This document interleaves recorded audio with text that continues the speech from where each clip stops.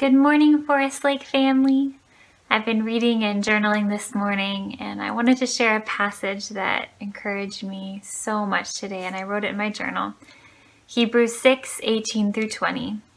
We who have fled to take hold of the hope offered to us may be greatly encouraged. We have this hope as an anchor for the soul, firm and secure.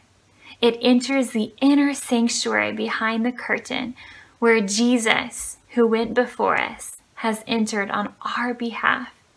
He has become a high priest forever. The next chapter over says that he always lives to intercede for us. Know that today Jesus is praying for you. He's praying for your family. And that should give us so much hope and so much courage. But remember too, Jesus is praying for your neighbor. He's praying for the person who cuts your hair. He's praying for the person that cuts you off in traffic.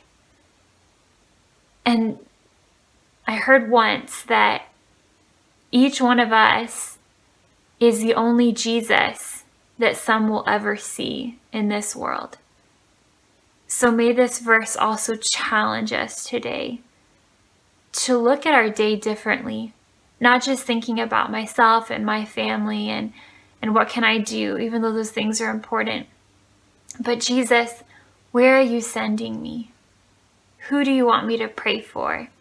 Who can I reach out to? Maybe have a conversation with 6 feet away, or call or text. Who do you want me to love? So that's my prayer, and I'd love to pray with you right now. Dear Jesus, thank you that you're praying for us. Even when we feel like we can't whisper a prayer, God, you are interceding. And that means so much to us, Lord. May that greatly encourage every single person who sees this. Jesus, I also pray that we would risk for the kingdom of God, that we would love the people around us and not hold back, and that your light would shine and flow freely through us today. In Jesus' name, amen.